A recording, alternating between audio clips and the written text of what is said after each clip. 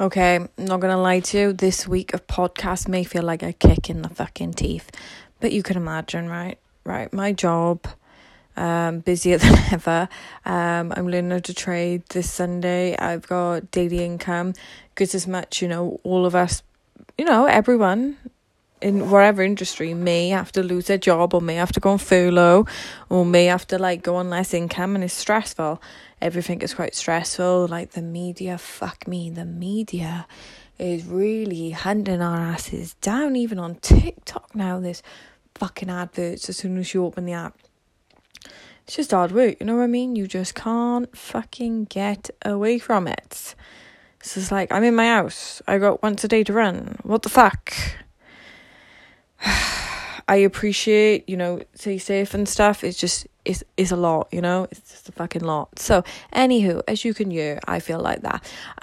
So I'm just going to say my mantra to get me through COVID is stop crying and just keep hustling. So this is from Gary Vaynerchuk. I've got it if you go on my YouTube, my hit life, and my morning routine is speech number 27, Gary Vaynerchuk work. And I'm telling you what, just put that on repeat. Put that on repeat 20 times. When you've been led there all day, you may have been led there 15 days in a row right now. That's fine, whatever, Just if you lie there and you just can't get up, just play it and play it and play it and play it and guilt trip yourself to do something, right? On Mondays, I generally waste 15 fucking hours. I don't know why Mondays is that fucking tough ass day for me during this time. So I just play it because, that's what I want. I want tough love. I don't want a free pass. I want to make it through this.